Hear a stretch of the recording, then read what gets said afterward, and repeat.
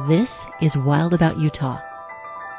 Those masked bandits, raiding our gardens by night and our bird feeders by day, who often wash their food, actually enhancing tactile experience, have human-like, highly sensitive hands, love to eat chicken, as I do, and have a very clever brain, an animal full of contradictions, much like us human animals. I have deep affections for raccoons. That began as a young adult in Michigan. A farmer friend discovered a litter of raccoon kits in their haymow. Their mother was found dead on a nearby gravel road, a common demise for raccoons, skunks, possums, and a host of many other critters. The kits barely had their eyes open and needed intensive care. I took 2 from the litter and began gathering information on how to keep them alive. I don't recall the details, other than my mother mothering me and the baby raccoons.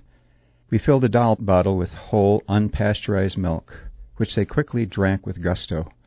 As they drank, their tiny hands would massage my own, which brought me pure joy. As they grew, I became their world as they explored me from top to bottom, their sensuous hands gathering texture and other nuances of touch. We became inseparable companions. Neighbor kids soon joined the fun and were delighted by their playful, inquisitive antics. I was forewarned they could become threats as they matured, even vicious at times, and possibly contracting rabies and other communicable diseases for cats, dogs, and humans.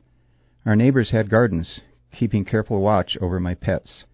Fortunately, my raccoons were never a problem. Perhaps it resulted from being so habituated they became one of us, and being well fed and entertained, never strayed into mischief. Once the raccoons gained maturity, and I became involved with school activities that fall, it was decided to return them to the farm, where they were gladly accepted by the younger family members. A month or so later, one was found dead on the highway. A few days later, its sibling met the same end near its sister. Naturally, it shattered my heart. So many years and a lifetime later, we are living on a small wooded stream in northern Utah.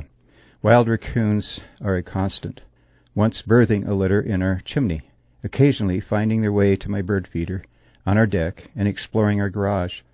The grandkids are always enthralled when these nocturnal beings tap on our deck windows, both amazed as they lock eyes. Raccoons, although not native to Utah, are abundant throughout much of the state. Resource agency professionals estimate that raccoons cause 60 to 70% of all urban wildlife problems. Raccoons display problem-solving skills on par with primates. Further, they far outclass domestic pets such as cats and dogs, suggesting an astonishing level of intelligence. And that is often their undoing, as it is our own. This is Jack Green for Bridgeland Audubon Society, and I'm wild about our masked bandit dumpster divers.